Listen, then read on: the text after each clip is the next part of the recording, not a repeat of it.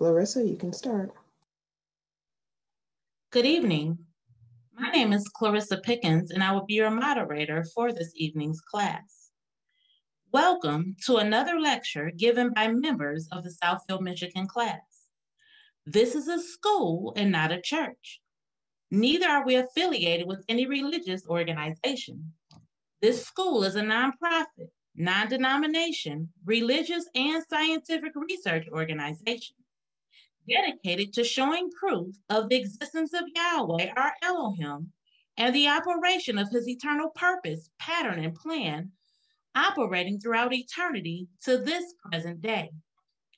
This school was established as a result of a divine vision and revelation given to our founder, Dr. Henry Clifford Kinley, in the state of Ohio in the year of 1931. We hold class in the United States, Canada, and certain other foreign countries. The Southfield, Michigan class was established in 1997. At this time, I would like to introduce to you the Dean, Dr. Marvin Lewis, and the Vice President, and the President, Dr. Edward Yule.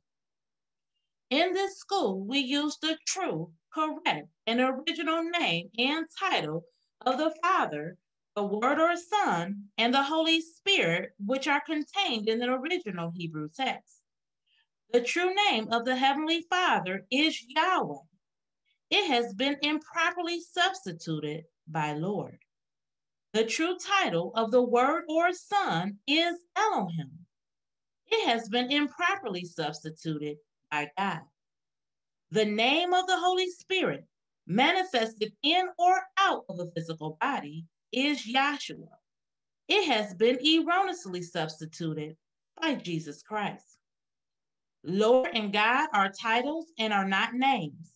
The Apostle Paul, filled with the Holy Spirit, tells us in 1 Corinthians 8:5 that there are Lords many and Gods many.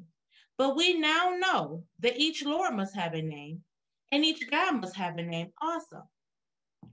Elohim is a title, but unlike Lord and God, Elohim is a divine title.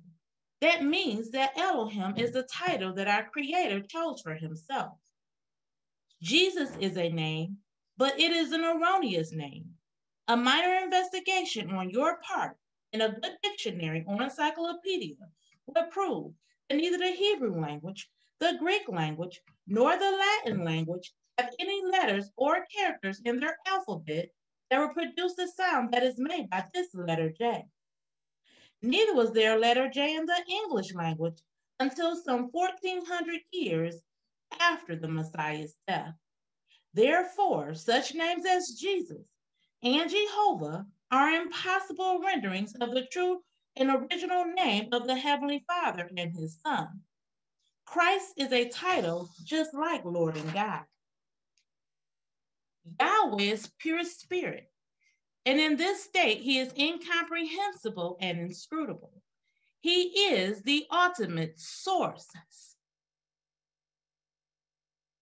substance, limits, and bounds of everything. We have Yahweh in his pure spirit state symbolized on this chart as a cloud. Yahweh is not a cloud. He merely chose a cloud to symbolize himself because a cloud has no particular or descriptive shape and form. We have drawn this cloud all around the edges of this chart to show you that everything on the chart is within the cloud. In like manner, everything in the universe abides within the pure spirit state of Yahweh. Yahweh, knowing that man could not perceive of him in his pure spirit state, took on shape and took on form right within himself as Elohim. This is the Word or Son, a superincorporeal being, that is, having the shape and form of a man, but without flesh and blood. This form could only be seen in divine visions and understood in divine revelations. Later on, this self-same spirit manifested himself in a physical body and walked the earth plane as Yahshua the Messiah, whom the world calls Jesus Christ. Now, there is only one name given unto salvation, and we must know that name. So the simple, That intelligent question we should ask ourselves is, what was the name of the Savior during the time he walked the earth plane? A further understanding of this name and title may be had by reading the preface of the Holy Name Bible. Also at this school, we teach by a divine pattern of the universe.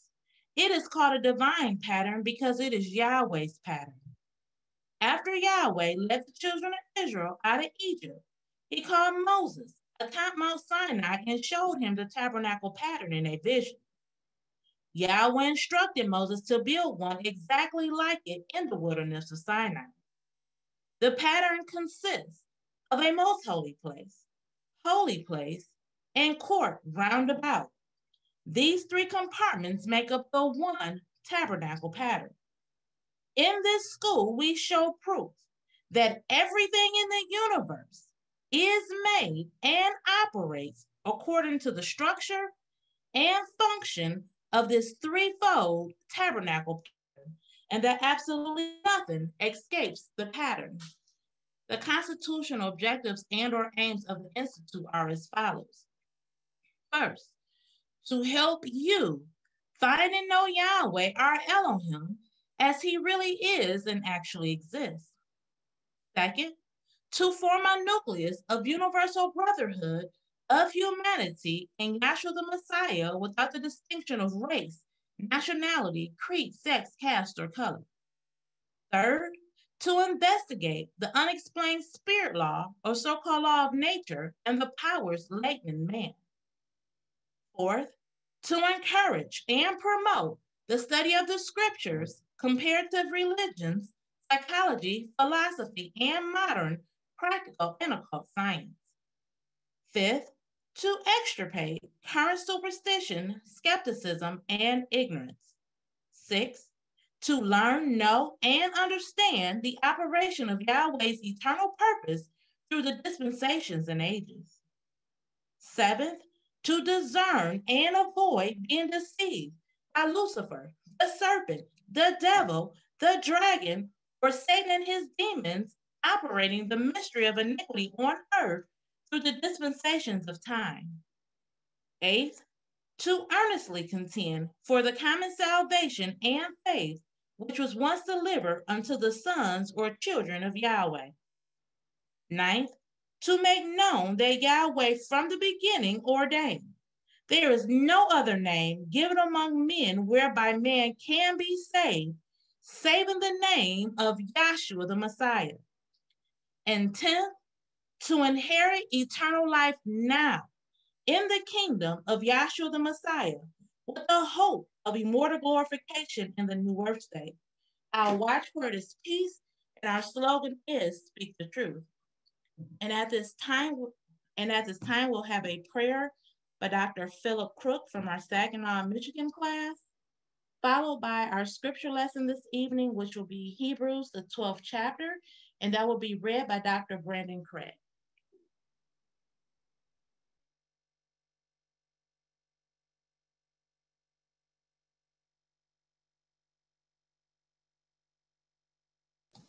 Dr. Crook, are you there? Good evening, class. Good evening. Let us all bow our hearts and minds as we pray to our Savior, Yahshua the Messiah, that he give each and every one of us a good understanding of this lecture that we're about to endure today. We ask that we get this understanding in righteous and that he keep us in righteous. We ask all these things in our brother and Savior name, Yahshua the Messiah. Hallelujah. Hallelujah. Good evening, class. I'll be reading Hebrews, the 12th chapter, and I'll be reading that from the Holy Name Bible, containing the Holy Name version of the Old and New Testaments, critically compared with ancient authorities and various manuscripts and revised by late A.B. Traina. It's Hebrews, the 12th chapter. Wherefore, seeing we also are compassed about with so great a cloud of witnesses, let us lay aside every weight and the sin which doth so easily beset us, and let us run with patience the race that is set before us. Looking unto Yahshua, the author and finisher of our faith, who for the joy that was set before him endured the cross, despising the shame, and is set down on the right hand of the throne of Yahweh. For consider him that endureth such contradiction of sinners against himself, lest ye be wearied and faint in your minds. Ye have not yet resisted unto blood, striving against sin. And ye have forgotten the exhortation which speaketh unto you as unto children. My son, despise not thou the chastening of Yahweh, nor faint when thou art rebuked of him. For whom Yahweh loveth, he chasteneth, and scourgeth every son whom he receiveth. If ye endure chastening, Yahweh dealeth with you as sons. For what son is he whom the Father chasteneth not? But if ye be without chastisement, whereof all are partakers, then ye are bastards and not sons. Furthermore, we have had fathers of our flesh, which corrected us, and we gave them reverence. Shall we not much rather be in subjection unto the Father of spirits and live? For they verily for a few days chastened us after their own pleasure, but he for our profit, that we might be partakers of his holiness. Now no chastening for the present seemeth to be joyous, but grievous. Nevertheless, afterward it yieldeth the peaceable fruit of righteousness unto them which are exercised thereby. Wherefore lift up the hands which hang down, and the feeble knees, and make straight paths for your feet, lest that which is lame be turned out of the way, but let it rather be healed. Follow peace with all men and holiness, without which no man shall see Yahweh.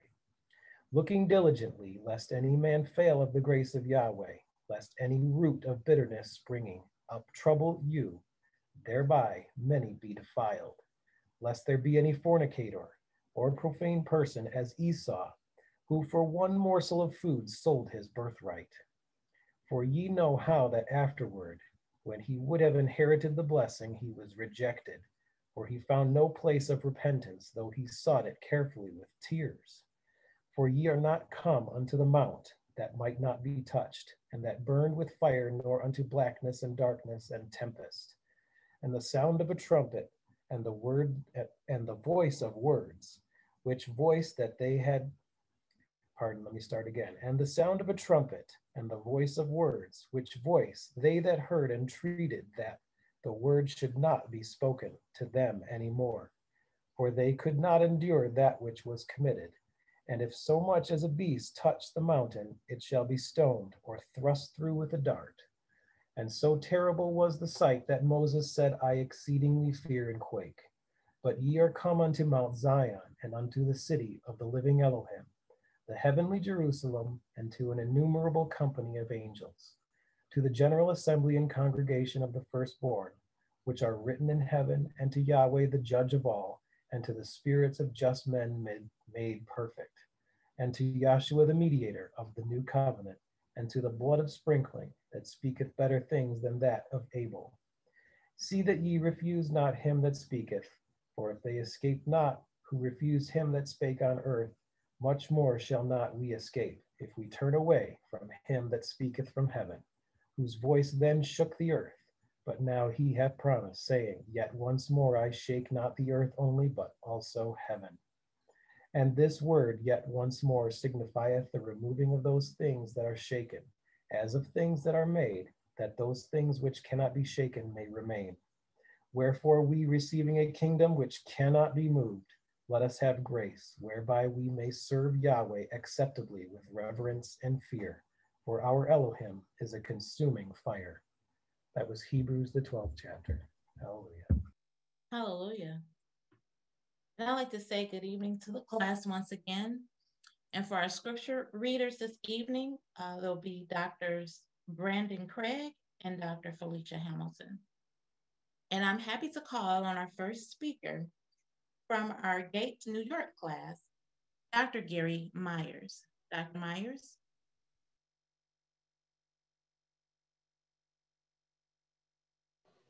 Hello, can you hear me? Yes. Yes, Okay. we can. All right, good. Good evening, everybody. I certainly appreciate Southfield class putting this room on, for the moderator, for the prayer, for the host, and also certainly appreciate that Yahshua has given me anything to say about him and his great purpose, pattern, and plan. Y'all might wish that I get into Ash Wednesday and Lent. That was sarcastic. But if you didn't know, Ash Wednesday was yesterday. Mm-hmm. And it's the beginning of one of the most holiest periods of the Catholic world, or maybe some of the Christian world. And, you know, that's why Tuesday is called Fat Friday Tuesday, Mm-hmm. because it's about self-indulgence. And before the self-sacrifice that they duly try to make during during Lent, which is supposed to be 40 days, maybe attributed to Yahshua being taken into the desert for 40 days. They're Jesus. Also why New Orleans usually has their Mardi Gras, which they couldn't do this year. Just self-indulgence before the self-sacrifice, which is kind of a farce in a way. Example, giving up meat on Fridays. So they go out and have a lavish fish dinner, right? It's not much of a self-sacrifice, but that's what my parents used to do. I used to be Catholic. I was there. I'd done it. But this is all about the flesh. And we know that this covenant isn't about the flesh. It's about the spirit. And they degenerated back into worshiping and trying to glorify their God with the flesh. But it came around again.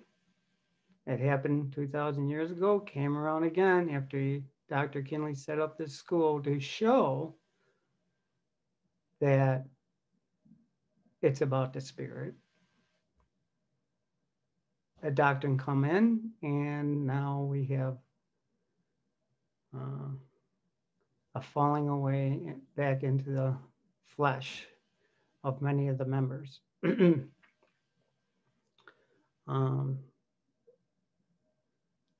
And, you know, it's like the Galatians word says, who have bewitched you, right? It's starting out in the spirit, or taking you out of the flesh into the spirit and regressing back into the flesh is what we've been seeing. And that's really what they're looking at, because if you are going to worship a Dr. Kinley or a Dr. Harris, you're worshiping a flesh. You're not worshiping what's in the person, which is Yahshua. That's right. The Holy Spirit. He is the one we should be attributing to everything that we have. And you cannot give credit to the flesh. And what I'm going to get into, we might go back to that as we go along.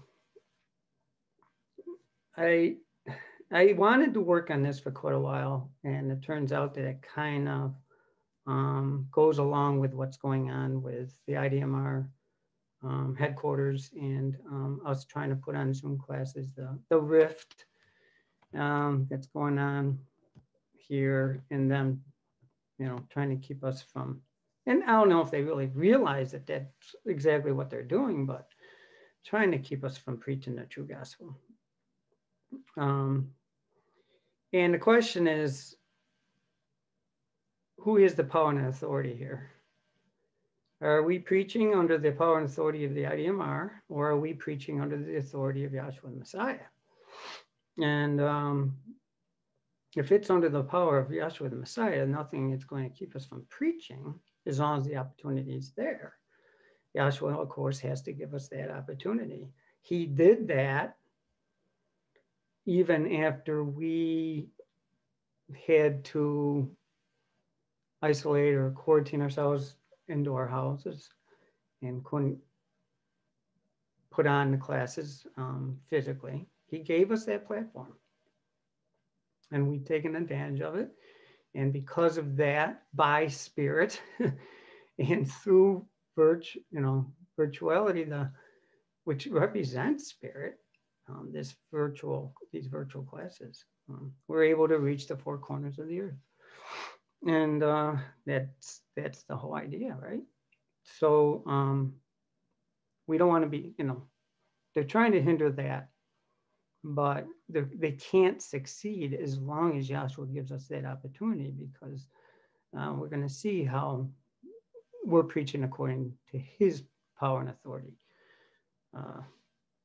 So what I want you to get first, if you could, Jeremiah 1:9, please. Jeremiah 1:9. Then Yahweh put forth his hand and touched my mouth. And Yahweh said unto me, Behold, I have put my words in thy mouth. So I know we can go to other different verses to get the same principle, but it's Yahweh putting the words in our mouth. What are we going to do with that? Are we going to suppress it? It's like the tokens. You're given a token, a talent, not token, but I have crypto tokens on my mind. Not tokens, but the talent, the parable of the talents. When they're given a certain amount of talents, they double them, because it's like giving us the word, and then we reiterate the word that was given to us. We teach what we learned. It was given to us freely, and we give it out freely, and then others hear it and they received what we received. So we have the can't help it. When Yahshua gives us that word, puts it right in our mouth, and we're going to preach it. Can you go to Hebrews 1:1, please? It's interesting. I had Hebrews on my mind, and we read Hebrews, and maybe we can get to what was in chapter 12. There was something read in chapter 12 that you will see in chapter 1 as well. So let's start at Hebrews 1:1, please. And while we're doing that, can you get, can the host get the elementary chart and go to the top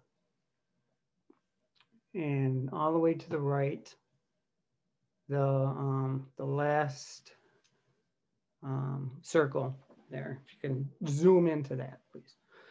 Okay, you can go ahead and read.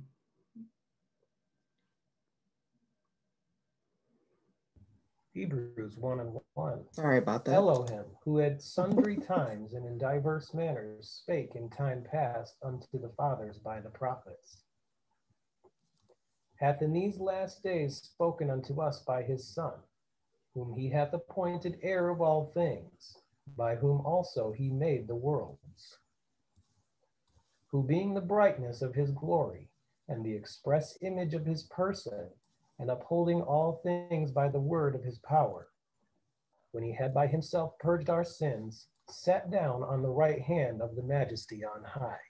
So this is like summing up who Yahshua is and what his purpose is. And remember, this is written to the Hebrews or those who still look at the flesh and waiting for a physical Messiah to come and be a physical king for them. And he's trying to explain here that your Messiah has come, your king has come, but he is now sitting at the right hand of the Father, spiritual heaven, the spiritual kingdom. And this is a whole new way of looking at things for them, but what Yahweh had in mind right along. And we go to the law and prophets to prove these things because we were given the tools to do so, but they didn't have the tools. They have to be given the tools to understand that, just like Yahshua gave or was going to give Peter the keys to heaven. Those keys are like tools. Those were the law and the prophets, how to go to the law and the prophets to prove these things that are spiritual, that cannot be seen. So it has to be, you have to have ears to hear it because you can't see it physically. You have to have an eye of understanding. But he talks about how Yahshua was an heir of these things. And by inheritance, he obtained a more excellent name. Did we get that? No, we didn't get to that.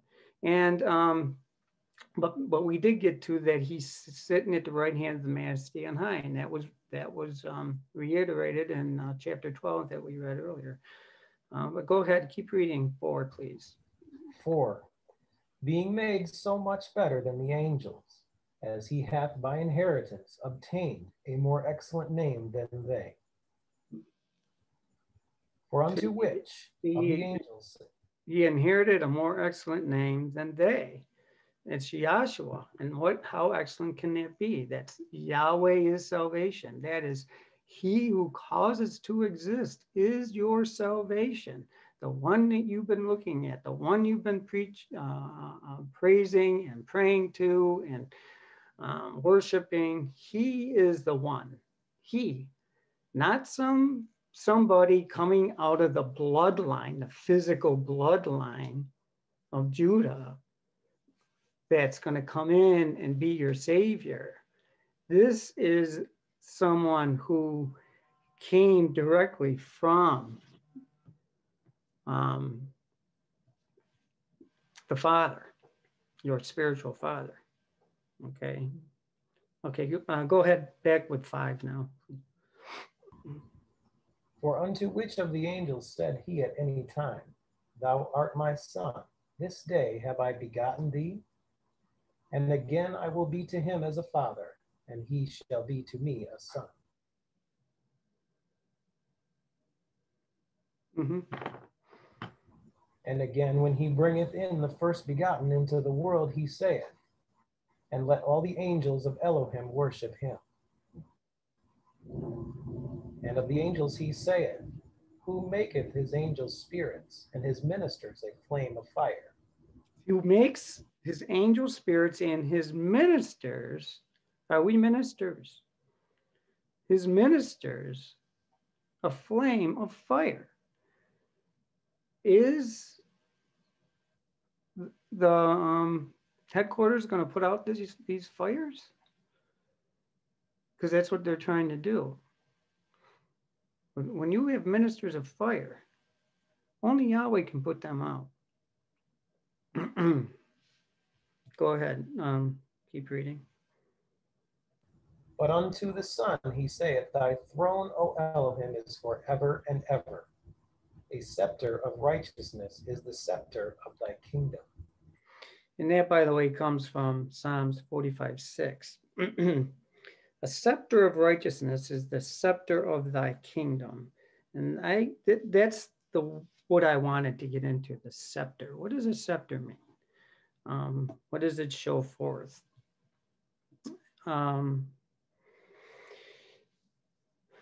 Because it goes way back to Genesis, and probably could go back further than that. Could you get a definition of scepter out of the Strong's? And can we get the Elohim book, volume 4, page 43. Oh, wait, before you do that, can you zoom in a little bit more to that circle? Because I want everybody to see what he's holding there. That's Yahshua holding the scepter, sitting on the throne.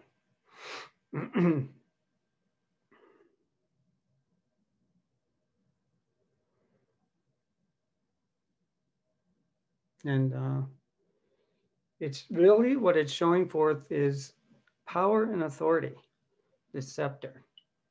And there's varieties of scepters. There's what they would call rods or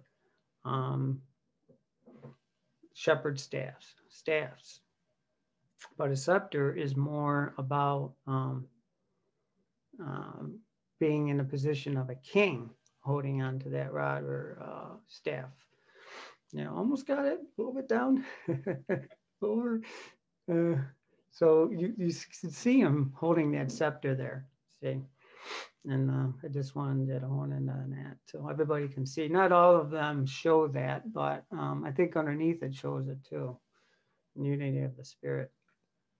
And then I don't know if you can bring that up, Felicia. Yes, we can. What volume? If it's not too hard to bring it up, otherwise we'll just. Oh, it's not. What volume? Volume 4, page 43. Okay, let me bring that over for you.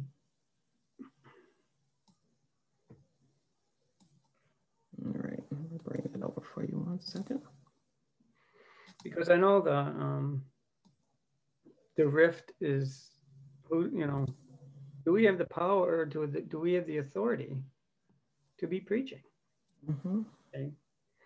And I just kind of want to show you, there's different ways of showing it, but I just want to show through this scepter how that it has followed through. Ages and dispensations, the law and the prophets into this age. And who's holding on to this scepter, see?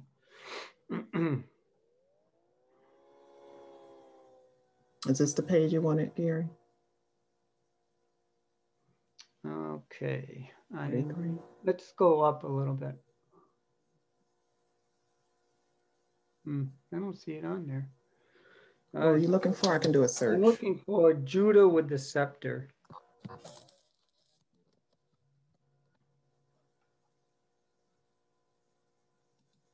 That's the bottom of page 44, volume 4. Okay. Thank you, Brandon. Whatever I was using, I guess it was messed up a little. That's okay. Is it 44? Yes. All right. 44, here we go. Okay, very good. Can one of the readers read that? Go ahead, Brandon. Judah with the scepter in Babylonian captivity. According to the prophecy of Jacob in Egypt concerning his 12 sons, especially in reference to Judah in Genesis 49:10, which reads as follows: The scepter shall not depart from Judah, nor a lawgiver from between his feet until Shiloh, Yahshua the Messiah, not Peter or the Pope of Rome, come, and unto him shall the gathering of the people be. So he points out, he does this a lot. He points out that it's not Peter, it's not the Pope of Rome. Just like he always points out who the intercessor, the true intercessor is, which is Yahshua. It's not these anyone else, not anybody who's in the flesh. It's Yahshua, because he has to be in you, and that's where the intercessor has to be. So here, in reference to Shiloh, which, you know, Shiloh, if you look it up, it means tranquility, peace. He who holds on to, he's the one, okay, that can give us that. Not Peter, not the Pope, or anyone else. Okay, but he quoted 49:10. That's where you can find that the scepter shall not depart from Judah, Go ahead, read. There are some who claim that the scepter did depart from Judah when the tribe of Judah was taken into captivity to Babylon. This is not true, however, because it was Yahweh that made the covenant with Abraham concerning himself. Isaac, Jacob, and the sons of Jacob, or the children of Israel, Genesis 12:3, Genesis 17:1-2. Just as Yahweh, being angry with Israel, suffered Satan to move David to number Israel. Yahweh also moved Satan, incarnated in Nebuchadnezzar at that time, having the mark of the beast 666 in his forehead and in his hand, to invade Jerusalem and carry the tribe of Judah into captivity, and the two Babylons contained herein. Okay, so he's suggesting that Nebuchadnezzar was Satan, that he had the mark of the beast, 666, which is talked about in Revelations 13:15-18. And how he talks about that Jerusalem, that he invaded Jerusalem and carried the tribe of Judah into captivity, and recognize that he said that it was Yahweh that moved Nebuchadnezzar to do this. And he did it because of, well, basically because of the consequences of their sin. Now it says, just real quick, it says the two Babylons contained herein. So if you're unfamiliar with the two Babylons, it's a book that was written about the mystery Babylon. So it's called two Babylons because you have the physical Babylon and you have the spiritual Babylon. So that the characteristics, the beliefs of physical Babylon carried on this side of the cross. The name Babylon isn't used, but those principles were carried on into the Catholic Church and whatnot. So if you were in captivity under Babylon as Jews before the cross, you can now be in captivity of spiritual Babylon or mystery Babylon on this side of the cross. And if you were to be a spiritual Jew, you are to be taken out of that captivity. And that's why it says in Revelations, come out of her, my people. We're talking about coming out of that situation, coming out of that state of being deceived by mystery Babylon, which is a worse state than the physical Jews were in physical Babylon, because you're talking about something spiritual, eternal. But the two Babylons was a book, and there's another book that, because two Babylons, it's kind of dry, long written. It has a lot of the origins of the different holidays or holy days and Easter and Christmas and all that in there. A lot of monuments and statues and all kinds of stuff, where the origins came from. It's a very good book, but it's kind of long written and kind of dry. And I know there's another one out there, I don't know the name of it, that summarizes it, so it's easier to read. But if anybody's interested, something to look into. But anyways, and I'm sure when people read that, it's like, okay, we got to get that book. So a lot of people did get that book, and a lot of people used to bring it to class. Can you get Daniel 3:1-5? Stay there here with the volume 4, but I want to point out how Nebuchadnezzar had that mark of the beast on it, if we can really quick. Mm-hmm. That's Daniel 3:1. Nebuchadnezzar the king made an image of gold, whose height was 70 cubits, and the breadth thereof 6 cubits. He set it up in the plain of Dura in the province of Babylon. Okay, so 70 cubits would make 60. Score meaning 20, so 3 times 20 is 60, so 60 cubits. So you got the 6 there, and then the breadth thereof 6 cubits. So you got the 2 6s there. Now jump to 5 right now. We'll go to 2 and 4 in a minute. Okay. 5th verse, that at what time ye hear the sound of the cornet, flute, harp, sackbut, psaltery, dulcimer, and all kinds of music, ye fall down and worship the golden image that Nebuchadnezzar the king hath set up. Okay, so that's the image that, you know, we're talking about here, and he wants everybody to worship it and fall down to worship it. And he said, when those musical instruments are played, and guess what? There's six of them. So you have the third 6 right there. And then you're now worshiping something that's 60 feet high and 60 cubits high and 6 cubits wide. Okay, let's start over again, and we're going to get another witness to who he is. Start at 1 again. Okay.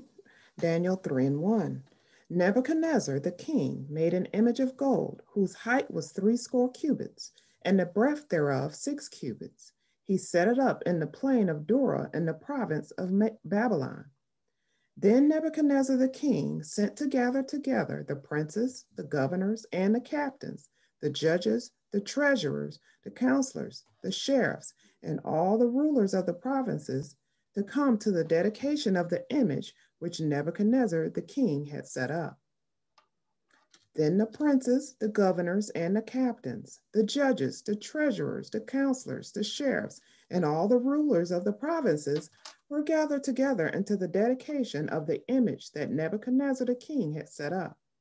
And they stood before the image that Nebuchadnezzar had set up. Then an herald cried aloud, okay, to you.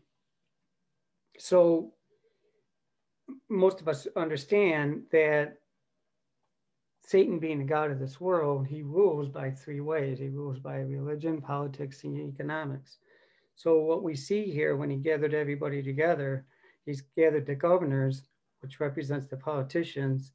He gathered the treasurers, which represent the economy. And of course, the religion is the worshiping of the image. So you have those 3 working there as well. So along with that, just, you know, if you see or hear so-and-so has the mark of the beast, and so see if you can see these things set up with, you know, whether it's Pharaoh or King of Tarsus or whoever it might be, if you can see those indicators, you know, because that's what we do to solidify our faith. All right, let's go back to the Elohim book. I think we're at, therefore, during the whole 70 years. Yes. Therefore, during the whole 70 years of captivity, Yahweh defended this tribe when they were in Babylon, and thereafter, or until the coming of the Messiah, unto whom the gathering of the people should be. So he's pointing out that he defended the tribe of Judah while in Babylon until Messiah, and he points out when the gathering of the people should be. Okay, read.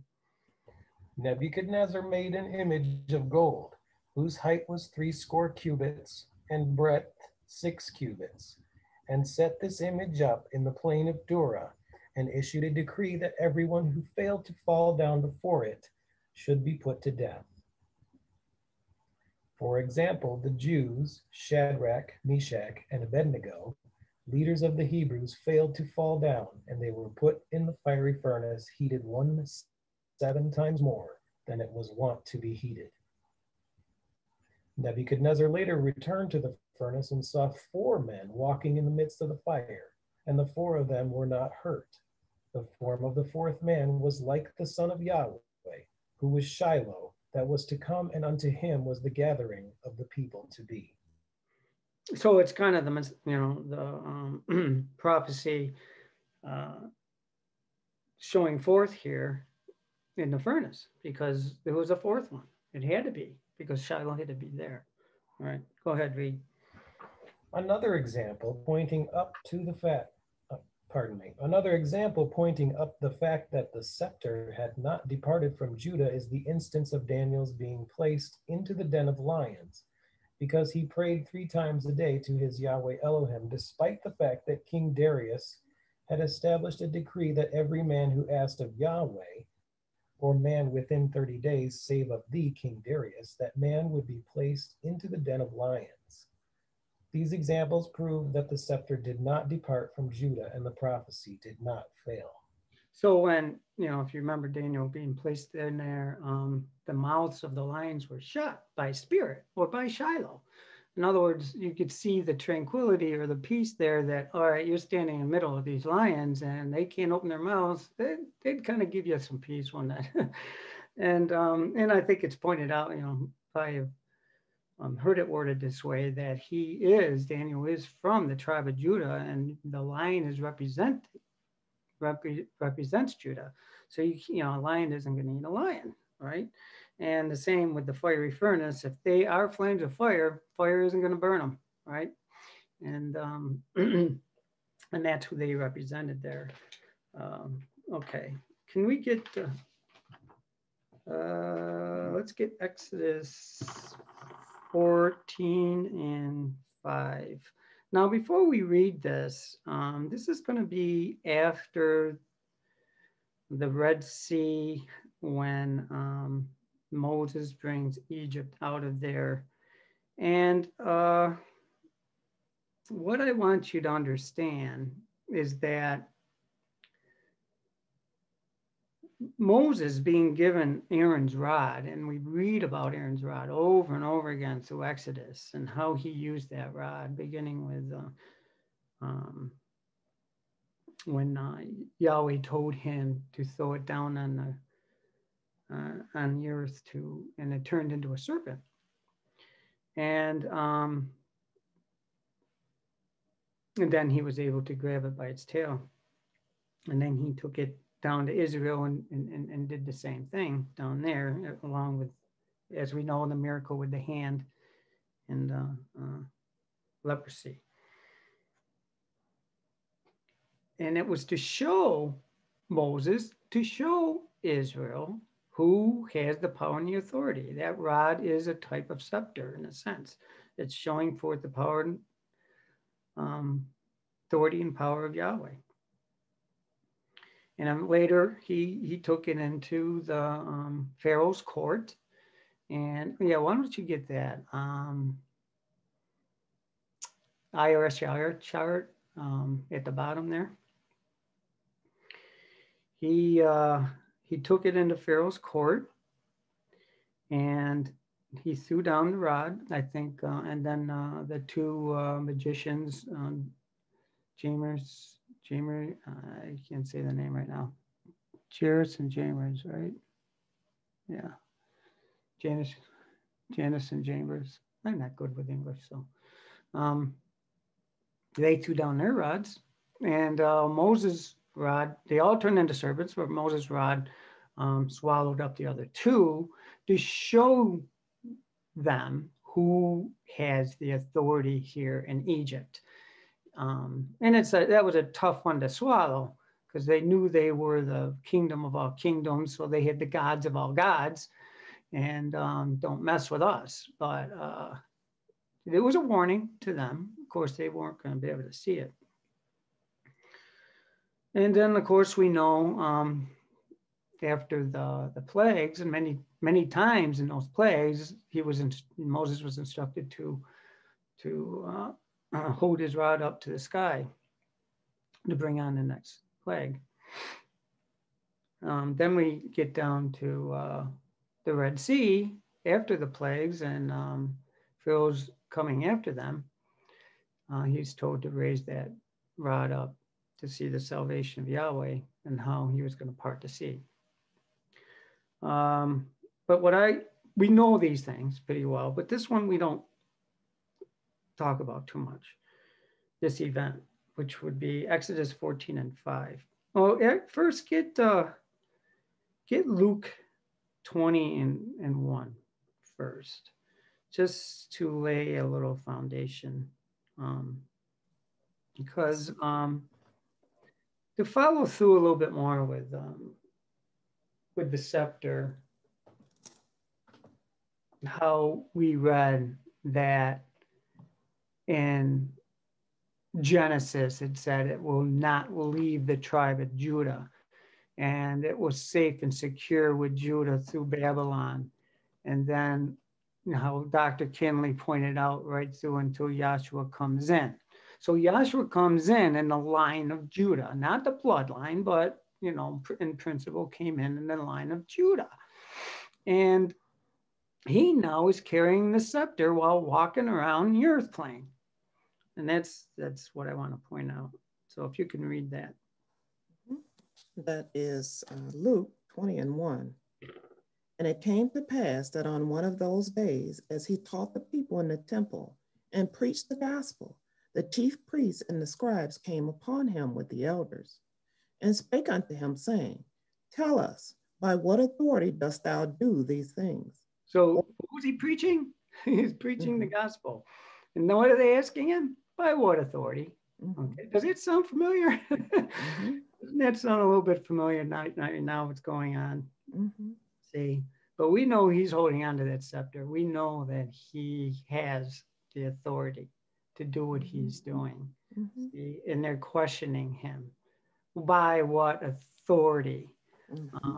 Because they don't like what he's preaching. They don't like it. It's against what they're preaching. It's against what they're doing. It's against their agenda, right? Didn't you get Revelations 3:20, please?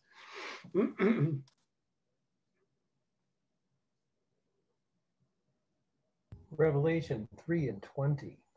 Behold, I stand at the door and knock. If any man hear my voice and open the door, I will come into him. And no, this is Yahshua speaking. Okay, go ahead. Behold, I stand at the door and knock. If any man hear my voice and open the door, I will come into him and will sup with him and he with me. Go ahead. To him that overcometh will I grant to sit with me in my throne, even as I also overcame and am set down with my Father in his throne. He that hath an ear. So this is now after his death, burial, and resurrection, and sitting on the throne and received the power and the authority. Okay. Did you finish 21? Of Luke? Yeah. No. Revelation 3:20. Did you finish 21? Yes. Okay. Can you read 21 again? Revelation 3:21. To him that overcometh will I grant to sit with me in my throne, even as I also overcame and am set down with my Father in his throne. So you who overcometh what? Overcometh the state that we were in before we understood the truth. That's what we had to overcome. Although it's not us that are overcoming, we know that Joshua is overcoming it. But that's what we have to overcome, to sit on the throne with him, to have this power and authority. Those, well, how do we say it all the time? The theories, concepts, opinions. And what we read it, you know, it's said before class every time. The fifth aim, to expurgate current superstitions, skepticism, ignorance. Those things have to be overcome. And once they're overcome, you can we now sit on the throne with them. And we have the power and authority of that scepter. We are holding on to that scepter. That's what we're holding on to. Whenever, you know, when you get up on the floor, we haven't done it in a while, have we? Actually got up on the floor. What are we given? We're given a pointer. But that pointer is like a rod. It's like our scepter. When we're given that pointer to speak, who stays silent? The bride stays silent because we are now representing the husband. We are now representing Yahshua up there doing the preaching. We now have the power and authority in that sense. All right. And so the pointer is, in a sense, symbolizes that, see? But it doesn't matter whether we're physically on the floor, we spiritually are holding on to it. If we're speaking according to the law and the prophets, we're sealed with the Holy Spirit, we're preaching according to what was taught to us that cause us to overcome these things. We now have the power and authority to help others to overcome theirs, so they can enter the kingdom along with us. Okay. So I wanted to show how that scepter, it was carried down through the physical Jews, taken by Yahshua through his ministry, and then he takes it up into the state of heaven, sitting at the right hand, and then giving it to the spiritual Jew. Okay, how it went from the physical Jew to the spiritual Jew. Okay, so let's go back to, now the reason why we're kind of regressing back to the law and to Moses, I wanted to point out how that power and authority through the rod, through Aaron's rod, in this case, is showing forth that power and authority as well. So Exodus 14:5. This is a event where Yahweh through Moses had Joshua and Israel fight against a particular enemy. And I'm not going to get into the reason for the fight. I want to get into the principle of the fight. Go ahead. It's Exodus 14:5. And it was told the king of Egypt that the people fled, and the heart of Pharaoh and of his servants. I'm sorry, that ain't the right one. That's the one where they come up to the Red Sea. Mm-hmm. Let's go. Let's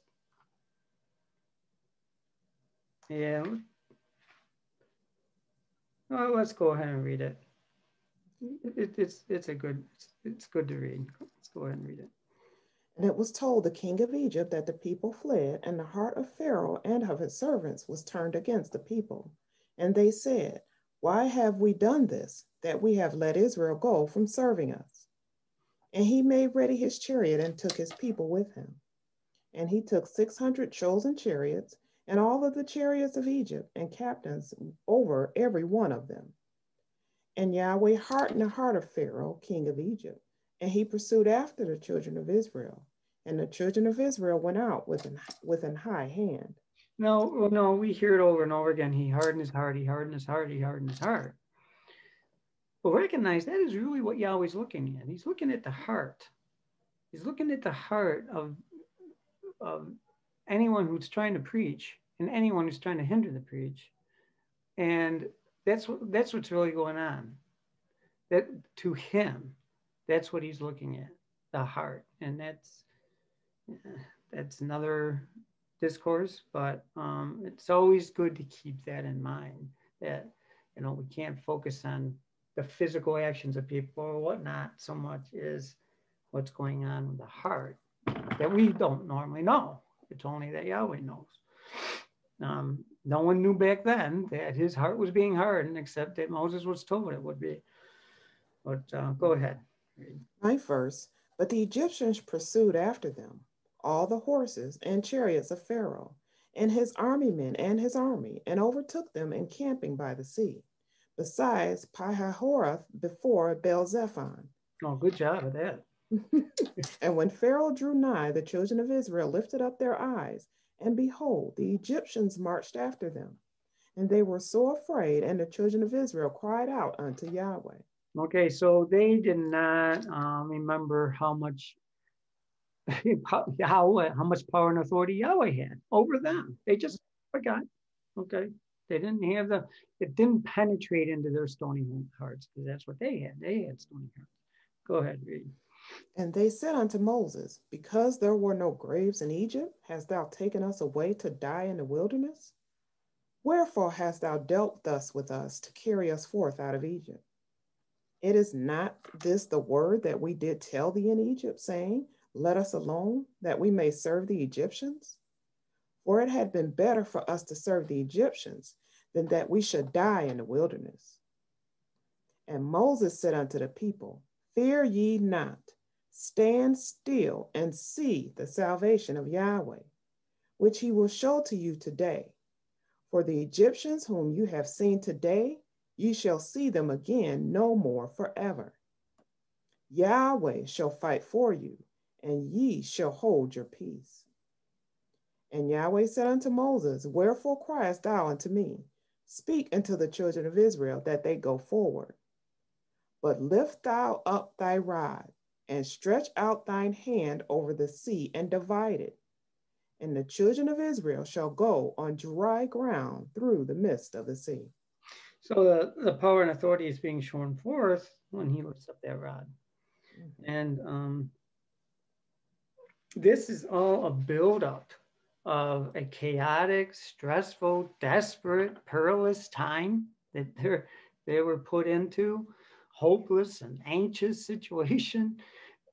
Does it sound familiar, folks? Do any of us get into those situations, especially physically?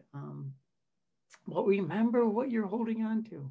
Remember, we have to remember that we have the scepter. We have that which can overcome with anything. And not to the way we think it might get overcome, but it still will happen. And I know it's been said, the situation was put there by Yahshua, so it's going to be Yahshua that will take us out of it.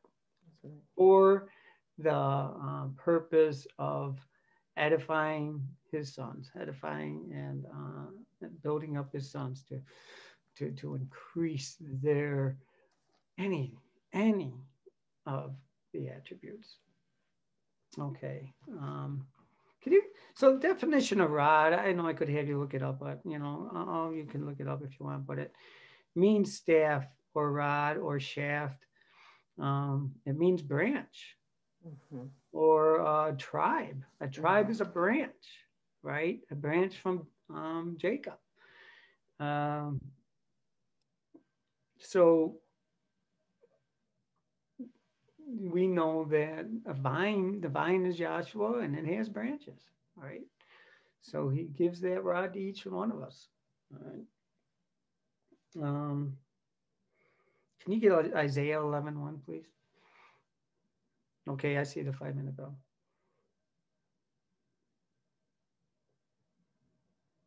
Isaiah 11:1. And there shall come forth a rod out of the stem of Jesse, and a branch shall grow out of his roots. And the Spirit of Yahweh shall rest upon him, the Spirit of wisdom and understanding, the Spirit of counsel and might, the Spirit of knowledge and of the fear of Yahweh. Okay, so it shows forth that rod coming out of Jesse, which is Joshua. Let's get Exodus 17:8, please. We'll go through that event to close out. That's Exodus 17:8. Oops, I'm sorry. Then came Amalek and fought with Israel in Rephidim. And Moses said unto Joshua, Choose us out men and go out, fight with Amalek. Tomorrow I will stand on the top of the hill with the rod of Yahweh in mine hand. So Joshua did as Moses had said to him and fought with Amalek. And Moses, Aaron, and Hur went up to the top of the hill. And it came to pass when Moses held up his hand that Israel prevailed. And when he let down his hand, Amalek prevailed. But Moses' hands were heavy, and they took a stone and put it under him, and he sat thereon. And Aaron and Hur stayed up his hands, the one on the one side and the other on the other side. And his hands were steady until the going down of the sun. And Joshua discomfited Amalek and his people with the edge of the sword. And Yahweh said unto Moses, Write this for a memorial in a book, and rehearse it to the ears of Joshua. For I will utterly put out the remembrance of Amalek from under heaven. Okay, can you get Ephesians 6:17? So Amalek is a descendant of Esau. Now we read about Esau in scripture reading tonight, how he sold out his birthright for food, and representing that showing forth that the flesh was more important to him than spirit. So he inheriting the flesh, while Jacob inheriting the spirit and principle. And so the descendants of Amalek, or the descendants of Esau, which here Amalek is a descendant, so they're representing the flesh. And Israel, of course, is representing the spirit. So you have spirit fighting against flesh. That's what this is representing. And which is, of course, what we do all the time. We're always fighting against the flesh. Dr. Kinley used to say he would beat the old Dr. Kinley down every day when he'd get up. So and that's really what we're doing with headquarters. It's fighting against flesh. And it's not a spiritual fight in that sense. Go ahead. And then it says in 13, it talks about the edge of the sword. Okay. So he fought them by the edge of the sword. So I want you to put this together to see what we're fighting with. Ephesians 6:17, please.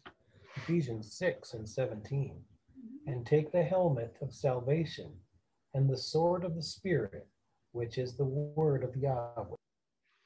So the sword of the Spirit, which is the word of Yahweh. Didn't we start out with he put the words in our mouth? Okay. That's like as a sword. That's what we're fighting with, our preaching.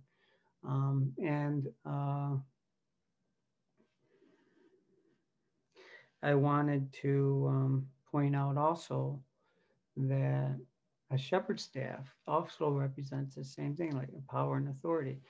And of course, the aid of the sheep, that's what he used it for. But we're not going to read it now, but if you read where David went up against Goliath, we think about the stones and the swing, what is it? How he killed Goliath. Mm-hmm. What is stone? The sling. Mm-hmm. Sling in the stone. Slingshot. Mm-hmm. Slingshot. But it also says that he picks up his staff when he goes up against them, representing again the power and authority of Yahweh. So you can see how these principles work with the shepherd and his staff as well. And I'm hoping that what I laid down with this and with these principles makes some sense to you, and that you're able to see how it lines up, that I didn't leave anything untied, and you can take some of these things and apply them to other events or in your life. But with that, I really appreciate your attention, and please, all praises to Yahshua the Messiah. Hallelujah. Thank you, Dr. Hallelujah. Myers. Thank you. And for our second speaker this evening, from our Southfield, Michigan class, we have Dr. Felicia Hamilton. Dr. Hamilton? I'd like to say good evening to the class, and I'm sitting here listening to the previous vessel speak, and Yahweh just had so much running through my mind, and he told me now, you got to say something. I wanted to pull all the things Dr. Myers said together with the scripture lesson because it absolutely corresponds to the scripture that we read today.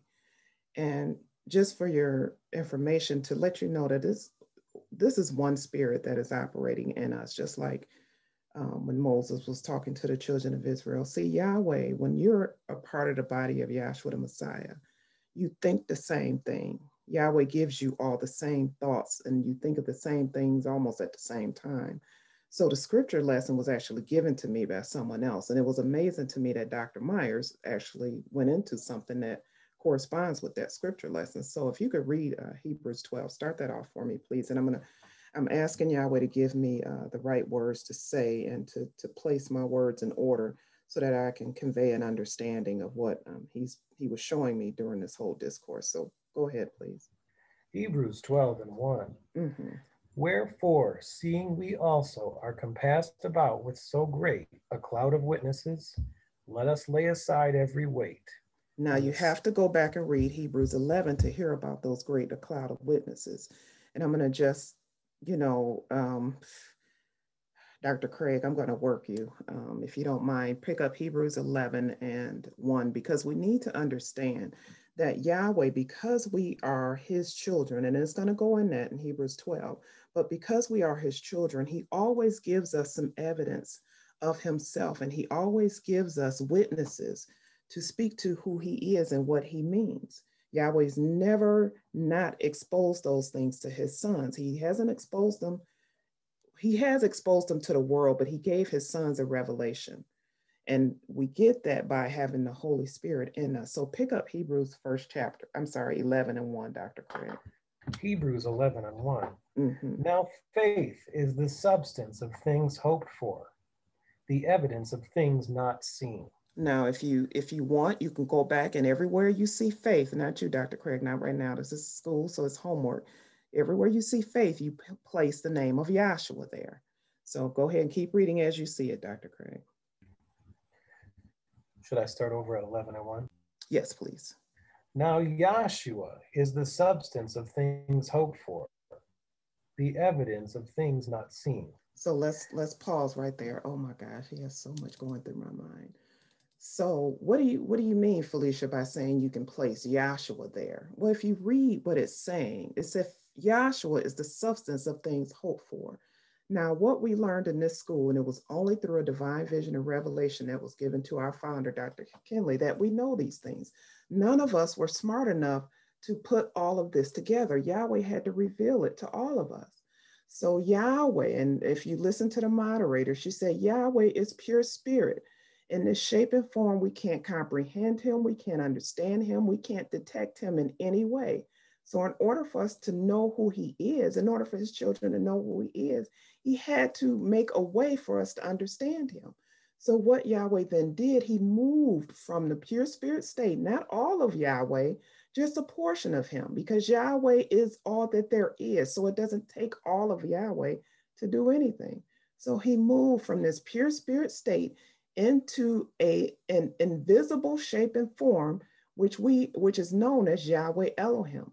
This is the word or son. Why is it the son? Because it was the first creation that Yahweh and pure spirit created.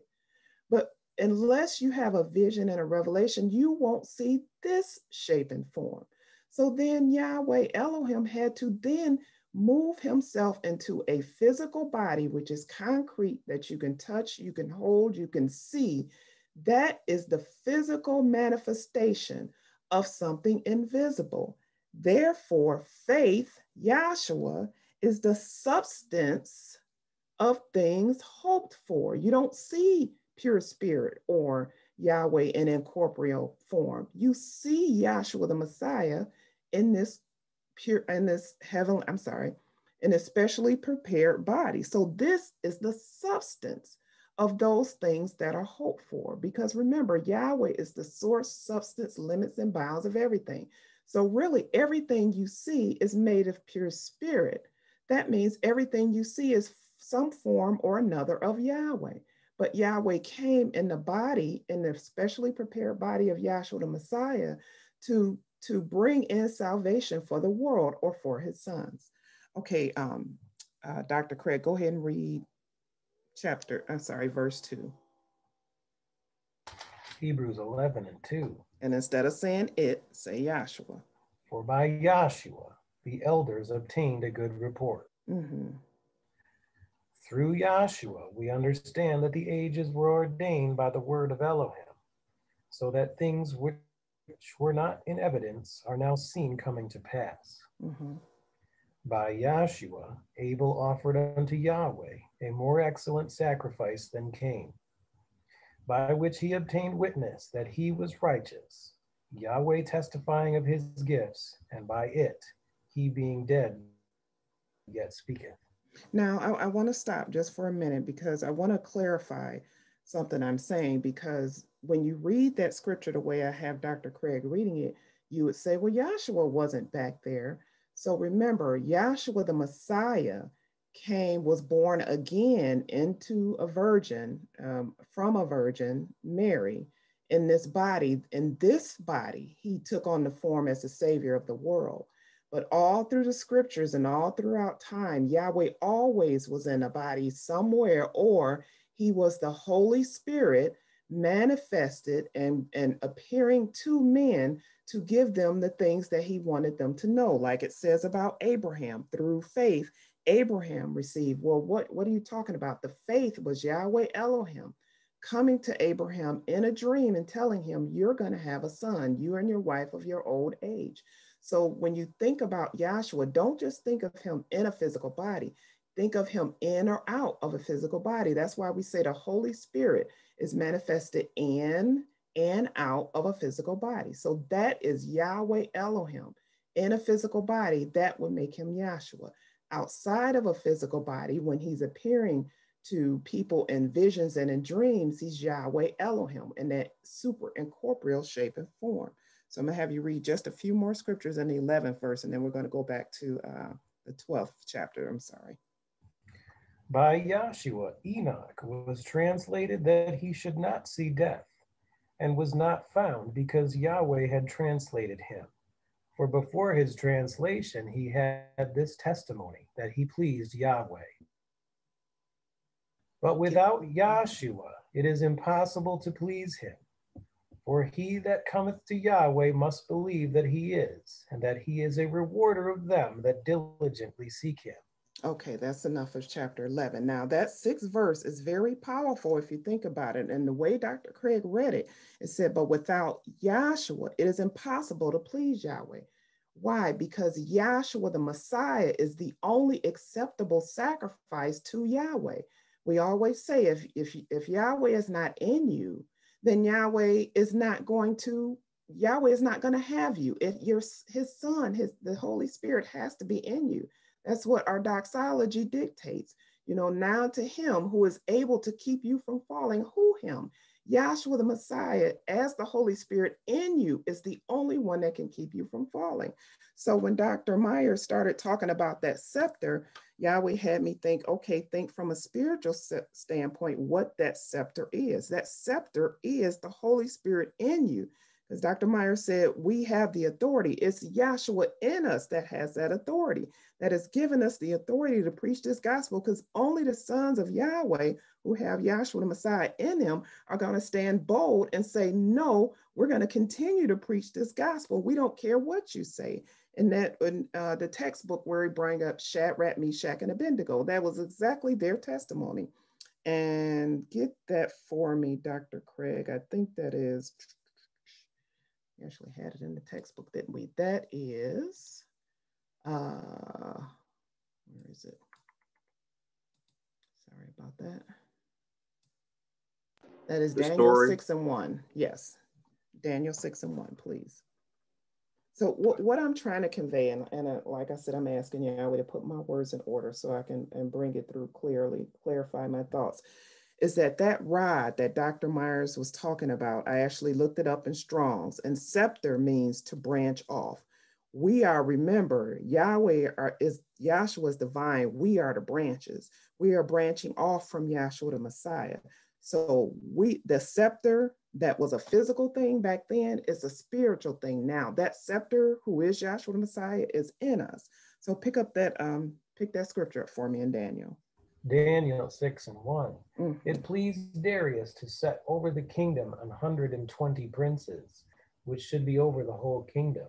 Mm-hmm. And over these 3 presidents, of whom Daniel was first, that the princes might give accounts unto them, and the king should have no damage. Now, the reason it pleased the king to set Daniel over them was because before Daniel had interpreted another dream that he had. So Daniel found favor with the king, but other people didn't like that. And that's why we're getting into this next story. Go ahead, Dr. Craig. Then this Daniel was preferred above the presidents and princes because an excellent spirit was in him. That's right. And the king thought to set him over the whole realm. Then the presidents and princes sought to find occasion against Daniel concerning the kingdom. But they could find none occasion nor fault, for as much as he was faithful, neither was there any error or fault found in him. Now that's another thing Dr. Myers mentioned. And like I said, Yahweh ties all this together. Now what we're dealing with is trying to shut us down for preaching the gospel. See, what your enemy will do is try and find fault. They're trying to find fault. You can't find any fault with the gospel. The gospel stands alone and by itself. It doesn't need any help. The gospel is the truth, period. So you're going to try and find fault some other way. Well, you're using this and you shouldn't be, and we don't want to be on YouTube, so we don't want you to be on YouTube, whatever. So that's those enemies that are trying to find fault with the sons of Yahweh Elohim. But as our previous speaker stated, they're not going to prevail. Why? Because that rod or scepter is in those sons of Yahweh, and he will always be the one that prevails. So keep reading, Dr. Craig. Then said these men, we shall not find any occasion against this Daniel, except we find it against him concerning the law of his Elohim. See, they can't find any fault with the gospel, so they got to find something else. It's the same thing. It's the same soup warmed over. So when you know, and this is why it's important to know the law and the prophets, when you know the law and the prophets and you know the outcome, you're not fearful right now. I remember when an email was sent out when they first started trying to shut us down, and the brethren sent the email out, said, be okay, don't be fearful, don't be scared, Yahweh has this. Why were they able to say that? Because they knew the law and the prophets, and they knew Yahweh's mode of operation. He has always prevailed. He will never not prevail. So it's okay. And that's what you have here with the story of Shadrach, Meshach, and Abednego. Go ahead. Then these presidents and princes assembled together to the king and said thus unto him, King Darius, live forever. All the presidents of the kingdom, the governors and the princes, the counselors and the captains have consulted together to establish a royal statute, and to make a firm decree that whosoever shall ask a petition of any god or man for 30 days, save of thee, O king, he shall be cast into the den of lions. Now, O king, establish the decree and sign the writing that it be not changed, according to the law of the Medes and Persians, which altereth not. Now, I'm going to have you skip down, but I'm going to say right there, now, the king didn't know that these enemies of Daniel, or Shadrach, Meshach, and Abednego, were having him make this decree in order to punish them. He didn't know that. So he signed it and going, okay, it sounds like a good idea, not understanding what they were trying to do. But see, once again, Yahweh always prevails. They think they were prevailing. It was Yahweh that was prevailing. So go down, Dr. Craig, to where he is about to put them in a fiery furnace, and Daniel speaks up and says, gives his discourse on why he's not afraid. 16, then the king commanded, and they brought Daniel and cast him into the den of lions. Now the king spake and said unto Daniel, thy Elohim, whom thou servest continually, he will deliver thee. And a stone was brought and laid upon the mouth of the den, and the king sealed it with his own signet and with the signet of his lords, that the purpose might not be changed concerning Daniel. Then the king went to his palace and passed the night fasting, neither were instruments of music brought before him, and his sleep went from him. Now, I'm sorry, I need you to go back to where before he places them in the furnace, where Daniel tells them, we will not be careful how we say this. I think you passed it.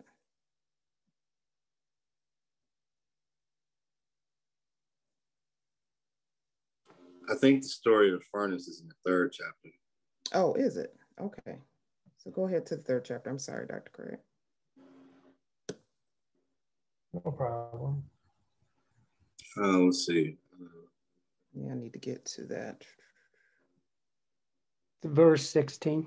Okay. Daniel 3:16, Shadrach, Meshach, and Abednego answered and said to the king, O Nebuchadnezzar, we are not careful to answer thee in this matter. If it be so, I'm sorry, Dr. Craig. Go back to the 15th verse because there's a real powerful 15. Now if ye be ready, that at what time ye hear the sound of the cornet, flute, harp, sackbut, psaltery, and dulcimer, and all kinds of music, ye fall down and worship the image which I have made.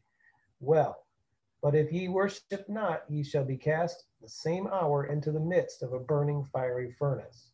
And who is that Elohim that shall deliver you out of my hands? Pause right there. So isn't that what we're dealing with now? We have threatenings, cease and desist. If you don't stop, we're going to do this. Same thing, same story, just different age, different manifestation. Story doesn't change. The outcome will not change. Keep reading. Shadrach, Meshach, and Abednego answered and said to the king, O Nebuchadnezzar, we are not careful to answer thee in this matter. Or in other words, we're not going to bite our tongue. We're not going to be disrespectful, but we're going to be bold and say to you what we know we should say. Go ahead. If it be so, our Elohim, whom we serve, is able to deliver us from the burning fiery furnace, and he will deliver us out of thine hand, O king. But if not, be it known unto thee, O king, that we will not serve thy gods, nor worship the golden image which thou hast set up. That's right. So once again, think about where we are today. The same thing is happening. We will not stop preaching the gospel of Yahshua the Messiah. Why? Because it is life to us. Dr. Myers was saying before we started, sometimes you just can't wait to get into class. Even though we're virtual now, you can still feel the spirit coming through in these calls, and you commune with the brethren and you just look forward to it. Why in the world would we stop? This is all we have. All we have is this gospel. This is the only sure thing we have in our life in this crumbling world. So no, we're not going to stop. We're not going to be careful. We're going to continue to preach the gospel of Yahshua the Messiah. Why? Get 2 Corinthians 10:4, Dr. Craig. Why? Because we have that scepter is now within us, and that scepter is Yahshua the Messiah. That's the authority that we have. So if you have that scripture, pick it up for me. 2 Corinthians 10:4.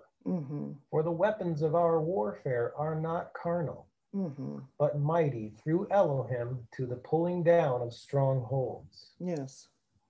Casting down imaginations and every high thing that exalteth itself against the knowledge of Yahweh, and bringing into captivity every thought to the obedience of the Messiah. Now think about that when you read that. See, Yahweh is going to bring everything in subject to him, including those that look to stop the preaching of the gospel will be subject unto Yahweh. How do you know that? Wasn't Pharaoh drowned and killed in the sea? You know, you keep going back through all the stories and Kings. I love Kings. I tell you, you want to get violence, you read Kings. But in all those stories, Yahweh always brings those enemies unto subjection to him through his son, Yahshua Messiah, or the Holy Spirit. That has not changed, and it's not going to change. That's why we should not be fearful of what they're trying to do. And another thing one of the speakers said before we started class was, we wonder if the classes that are still preaching the gospel, that are doing these Zooms, are going to coordinate somehow, and maybe have our names coordinate or something. And I told him, you know what, Yahweh had that on my mind as well. So that means it probably will happen. Why? Because it has to show unity of the spirit, unity of the body, unity of the members of the body, which is Yahshua the Messiah. If we are all of one body, then we are going to be unified. We already are, because we're still preaching the gospel, but it's going to show forth in this crazy world that we're living in. So our weapons of our warfare aren't carnal. As long as we're preaching the gospel of Yahshua the Messiah and we're keeping it like it was given to Dr. Kinley, then we have nothing to worry about. You just keep preaching and you let Yahweh handle everything else. It's not our fight. It never has been. It's Yahshua's fight. He has already got that satanic spirit on that chain, that short little chain that he has him on. Yahweh has the ability to do all things, and we know that, and we have to believe that and understand that.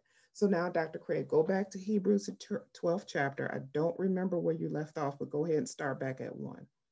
Because all I wanted to do was tie up what Dr. Myers talked about with the scripture lesson, and to show you that everything that we do, because we have the spirit of Yahshua the Messiah, and we do these things for the glorification of Yahweh and the name of Yahshua the Messiah, it won't fail. It's when you start teetering off and going about and trying to prop up yourself or someone else, that's when you start to see things crumble. So Yahweh will always be the master and ruler and the captain of our fate, as that old bumper sticker used to say. But go ahead and read chapter 12, Dr. Craig, and I'll be down. Hebrews 12 and 1. Mm-hmm. Wherefore, seeing we also are compassed about with so great a cloud of witnesses, Mm-hmm. let us lay aside every weight, and the sin which doth so easily beset us, and let us run with patience the race that is set before us. Now, when you run with patience, that's a marathon. It's not a sprint, it's a marathon. Keep going. Looking unto Yahshua, the author and finisher of our faith, who for the joy that was set before him endured the cross, despising the shame, and is set down at the right hand of the throne of Yahweh. For consider him that endureth such contradiction of sinners against himself, lest ye be wearied and faint in your minds. Ye have not resisted unto blood, striving against sin. And ye have forgotten the exhortation which speaketh unto you as unto children. My son, despise not thou the chastening of Yahweh, nor faint when thou art rebuked of him. Now, why shouldn't you? Why should you not get mad when Yahweh chastises you? Keep going, it'll tell you. For whom Yahweh loveth, he chasteneth. Because he loves you. Don't you do that with a child? If a child runs out into the street, you lose your mind. You're grateful when they don't get hit, but don't you do that again. You love that child. Yahweh loves us. That's why he chastises us, because he doesn't want us to continue in our error. Keep going. And scourgeth every son whom he receiveth. Mm-hmm. If ye endure chastening, Yahweh dealeth with you as sons. So if he scourged every son that he receiveth and he chastised you, that means you're a son. Isn't that beautiful? So don't, and it'll say it, I'm getting ahead of myself. Don't have the hands bowed down and feeble knees. Go ahead, Dr. Craig. If ye endure chastening, Yahweh dealeth with you as with sons. For what son is he whom the Father chasteneth not? But if ye be without chastisement, whereof all are partakers, then ye are bastards, Correct. and not sons. Furthermore, we have had fathers of our flesh which corrected us, and we gave them reverence. Shall we not much rather be in subjection unto the Father of spirits and live? For they verily for a few days chastened us after their own pleasure, but he for our profit, that we might be partakers of his holiness. That's right. Now no chastening for the present seemeth to be joyous, but grievous. Nevertheless, afterward it yieldeth the peaceable fruit of righteousness unto them which are exercised thereby. Wherefore lift up the hands which hang down, and the feeble knees, and make straight paths for your feet, lest that which is lame be turned out of the way, but let it rather be healed. Follow peace with all men and holiness, without which no man shall see Yahweh. Looking diligently, lest any man fail of the grace of Yahweh, lest any root of bitterness springing up trouble you. Let me start that again. Looking diligently, lest any man fail of the grace of Yahweh, lest any root of bitterness springing up trouble you, and thereby many be defiled. Lest there be any fornicator or profane person as Esau, who for one morsel of food sold his birthright. For ye know how that afterward, when he would have inherited the blessing, he was rejected, for he found no place of repentance, though he sought it carefully with tears.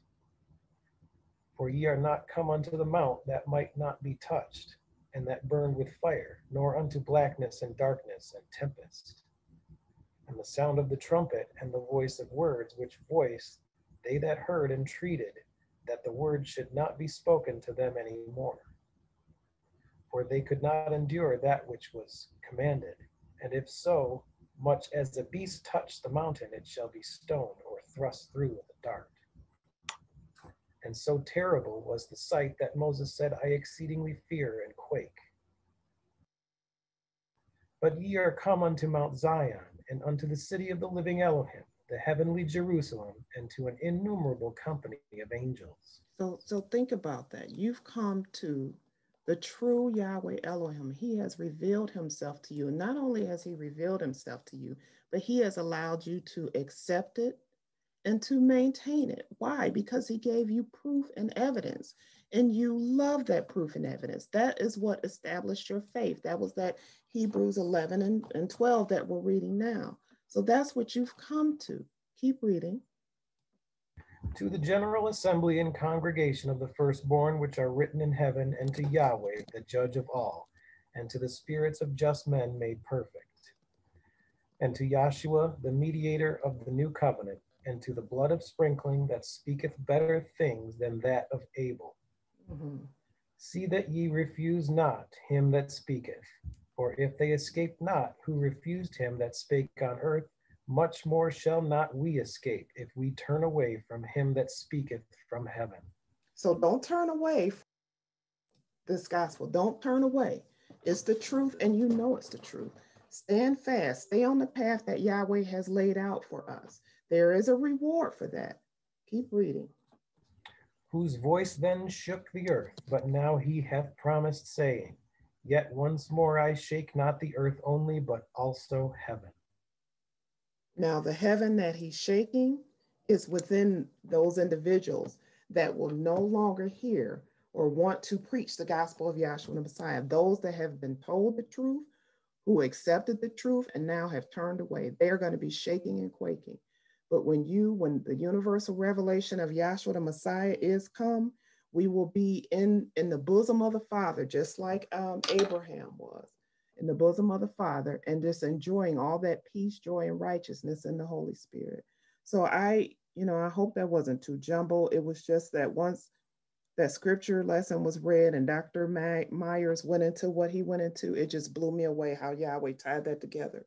But I've always said Yahweh always amazes me, but he never surprises me, because he is an awesome Elohim. He has always been the one that has been able to do exceedingly and far above any and everything that we even dream of. So I thank you so very, very much for the time, and I apologize if that was jumbled. And if you got anything out of it, please give all your honor and glory to Yahshua the Messiah, and I'll say hallelujah. Hallelujah. Thank you, Dr. Hamilton. And for our next speaker, we're happy to call on from our Green Bay, Wisconsin class, Dr. Roxanne Russo. Dr. Russo? Good evening, everyone. Good evening. I really enjoyed the first two speakers and what Yahshua has brought out in this class, well, in every class, but this class was just a lot. There's a lot to be brought out, and hopefully Yahshua will just tell me where to go, because I've been thinking a lot with this rod of authority and how it ties into the scripture reading. So this mountain, oh gosh, let me see, where can I go with this? When the first speaker was talking about this rod, and he was given the example at the time of Moses, when the rod swallowed up Janies and Jamborees, and how that rod also was the rod of salvation, if I can put it that way, when they had to stand still and see the salvation of Yahweh. When Moses lifted up that rod and the waters were divided, that was salvation unto the children of Israel. So I was looking at how this rod is actually salvation, and how this rod is Yahshua, and that this rod was from the tribe of Judah, which is the lineage that Yahshua came down through. And one of the things that came to my mind is that Yahshua himself is that rod. And if we can get, I was thinking about how Moses lifted up the serpent in the wilderness. And I was thinking, and those that had to look up at it, and they were bit, and if they were bitten, where is that? Does anyone know where that is? I think.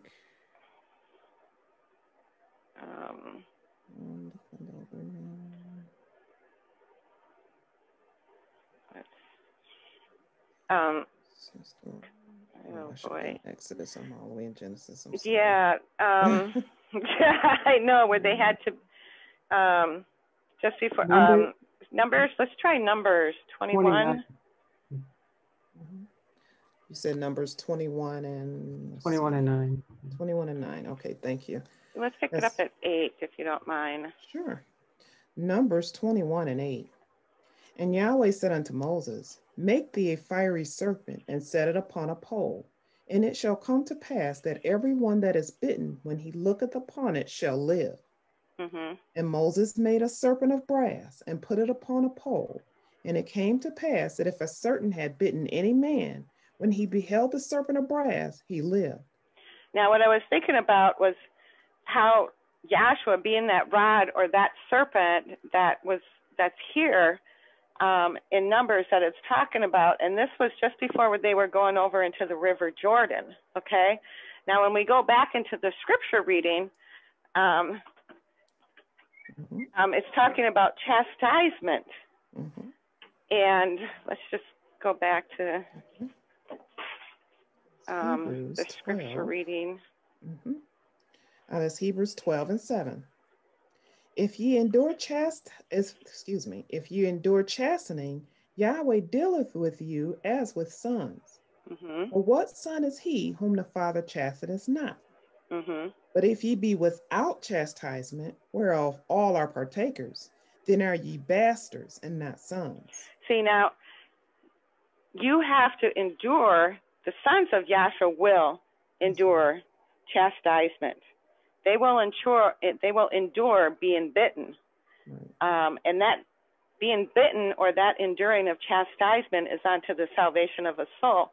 This whole purpose is about the salvation of a soul. And I was thinking about how we endure that chastisement. And then you brought about how Yahshua is that faith. And we talk, and in the scriptures, it talks about how Yahshua is that true and faithful witness, I think it says.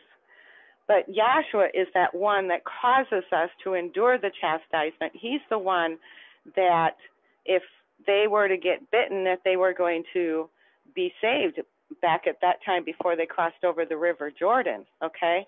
Now, in Yahshua, in this Numbers, the 21st chapter, Yahshua is correlating himself as that serpent. He's that fiery serpent. And the mystery of iniquity, his deception is real poison. And when you've been bitten by that doctrine, it won't bother you.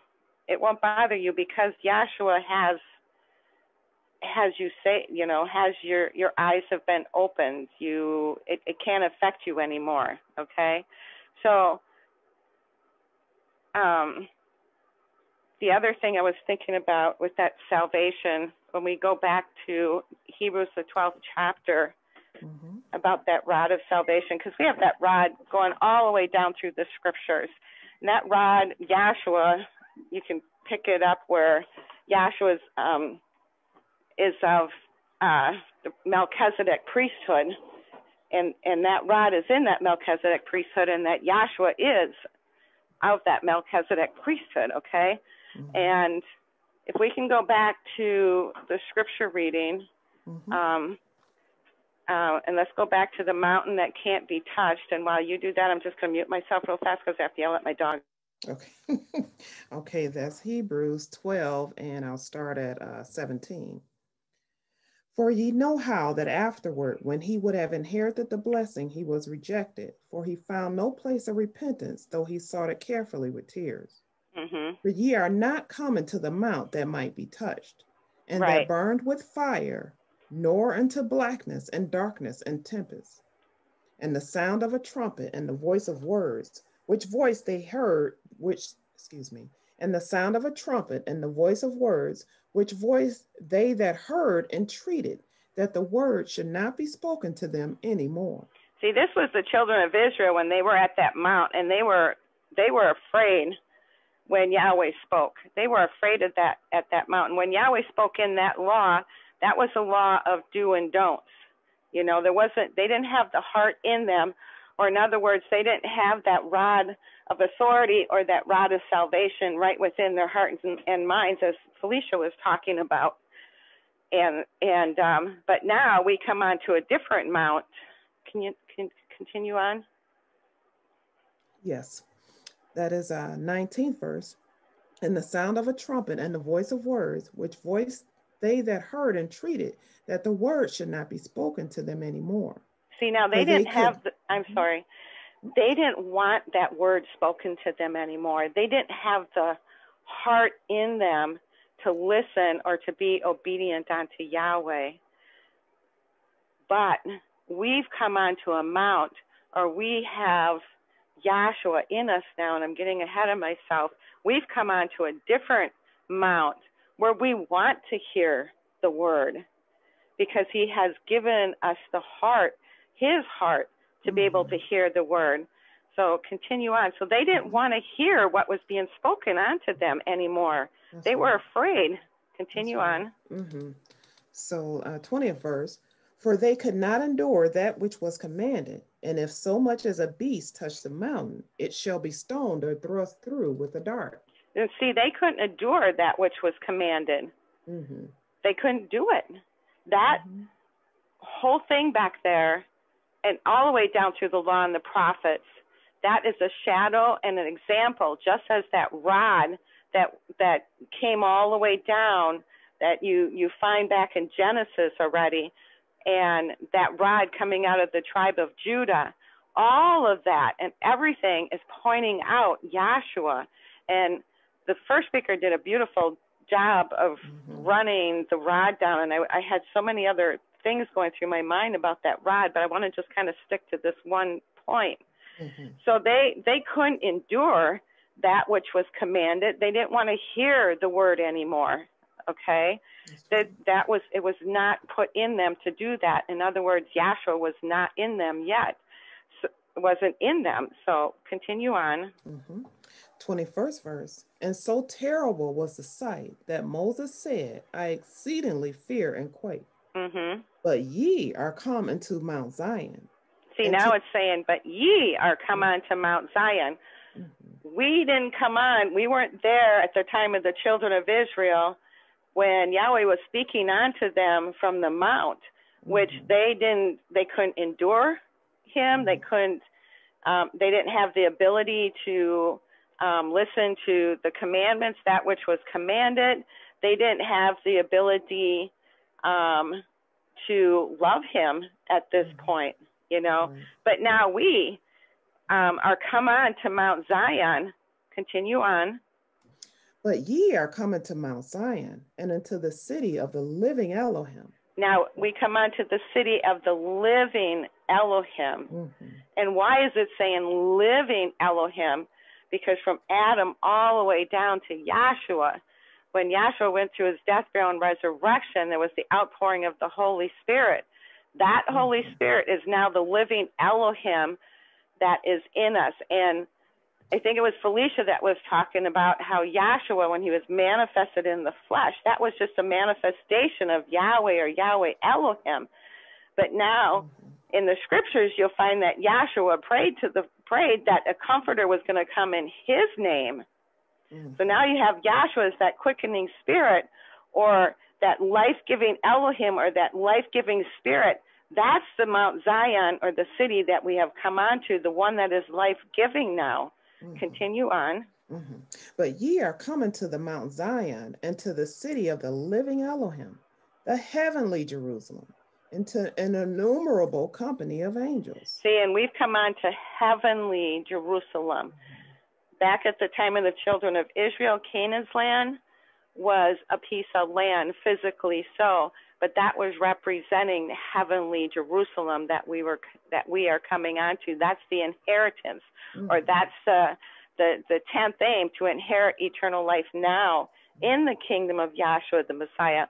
We have come onto that heavenly Jerusalem, and I was thinking, today I was looking out, and you guys being in Michigan, you have all the snow like I do here in Green Bay.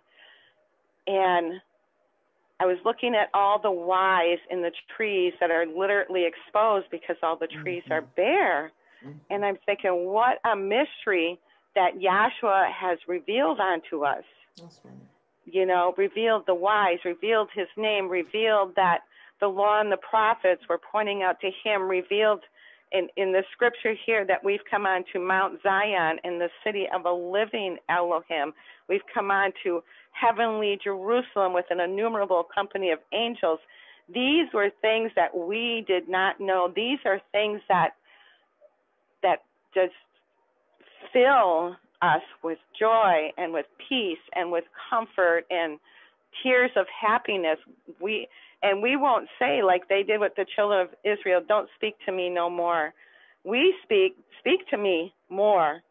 Give me more, yes, you know. Yes. You know, just speak to me, keep giving me more, keep feeding me, you know.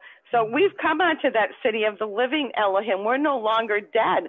From Adam unto Yahshua, mankind was all dead. They were dead in their hearts and minds. But when Yahshua poured out that Holy Spirit onto mankind, and that Pentecost is still continuing on, we have now come to the living Elohim, because now he is alive right within us. He's alive right within our hearts and our minds. So if we can continue on.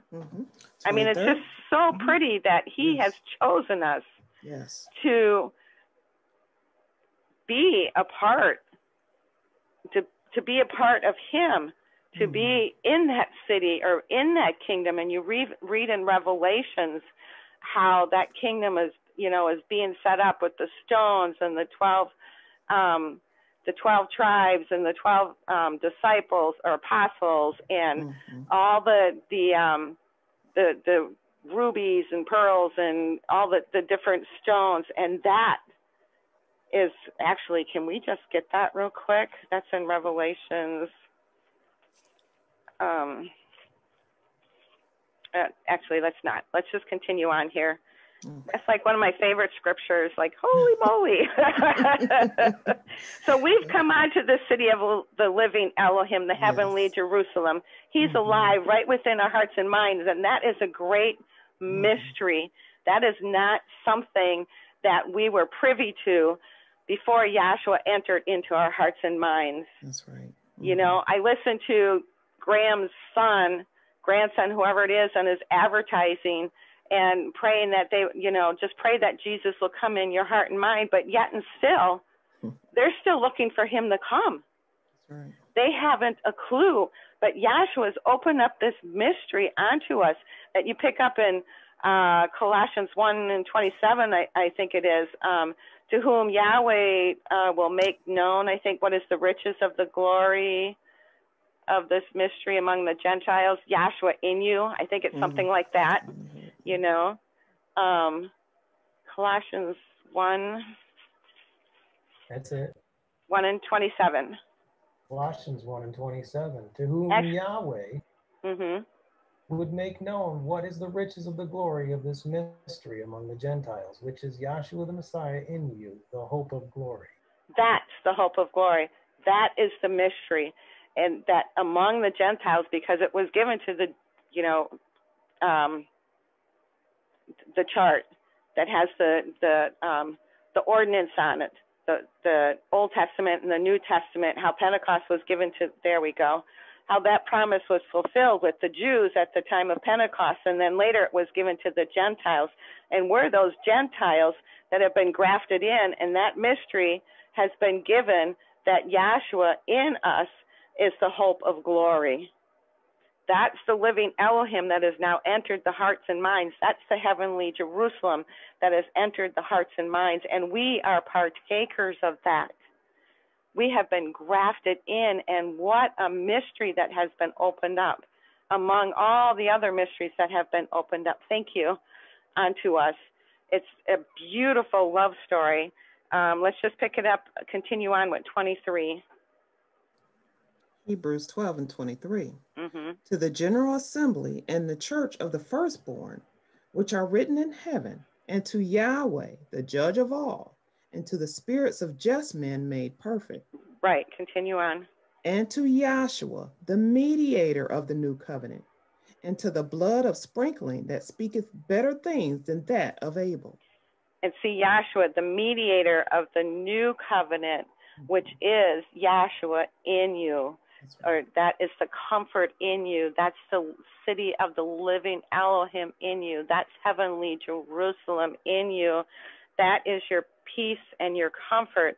And it's to the blood of the sprinkling of Yahshua that, see, when Yahshua, he is after the order of Melchizedek, and we don't have time to get into it, but when you go in there and you read about Melchizedek, the priesthood of Melchizedek, that's a priest that's different than the high priest that was given back at the time of the children of Israel. And there was the sprinkling of Yahshua's blood that now has allowed mankind to be atoned back onto the Father. And that's, I was thinking about the gathering, how he's, actually that's right in the scripture, isn't it? How he's going to gather everything in heaven and earth. Maybe it's not in the scripture, but it's through Yahshua. That was the atonement for man, for all of mankind. They didn't have the city of the living Elohim back then. They didn't have that rod of salvation, which you run all the way down through the scriptures. Yahshua, that Holy Spirit, is now that rod in you that causes you to walk upright. That's why you pick up in Jeremiah and Ezekiel that he will write his law right within our hearts and our minds, and he will cause us to be obedient unto him.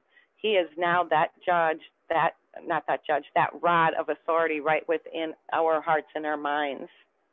Did you want Ephesians 1 and 10? Sure. Okay. That in the dispensation of the fullness of times, he might gather together in one all things in Yahshua, both which are in heaven and which are on earth, even in him. Right. So in the fullness of time, he's going to gather everything in Yahshua. He's going to gather everything in heaven and earth in Yahshua. And oh gosh, and it's going to go back onto the Father. And just as that rod, Aaron's rod was the rod that was in the tabernacle pattern in the most holy place. So when everything is gathered back through Yahshua and put back and given back to the Father, that's Yahshua. That's that rod. That was the purpose of that rod, Aaron's rod, being put in the it was in the tabernacle, but in the most holy place. I'm a loss of words. In the Ark of the Covenant, right? Yeah, the Ark. Yes. Yes. And it was put in there, and it bud. Aaron's rod budded when it was in there. Yahshua is being fruitful, and he's taking the fruit, and he's taking it back, and it's all being gathered. Everything's being gathered in Yahshua, and he's taking it back onto the Father. And that's why Aaron's rod had to be in there in the most holy place, because Yahshua is that rod, and it bare fruit, it budded. And Yahshua gathering everything in heaven and earth, he's that rod that is being fruitful, has budded, and he's taken everything back to the Father, right back to the most holy place. That's right. So with that, I appreciate the time, and I really appreciate you guys allowing me to sit and listen into your classes. And all I have to say is I just thank Yahshua every day that he has allowed these Zoom classes. And I love hearing that Yahshua always will prevail. He always is. It's a fixed fight. Right. The mystery of iniquity. he is never going to prevail, and I love it. As Felicia had said, I think it was the second speaker said that, and I'm like, oh, I love it.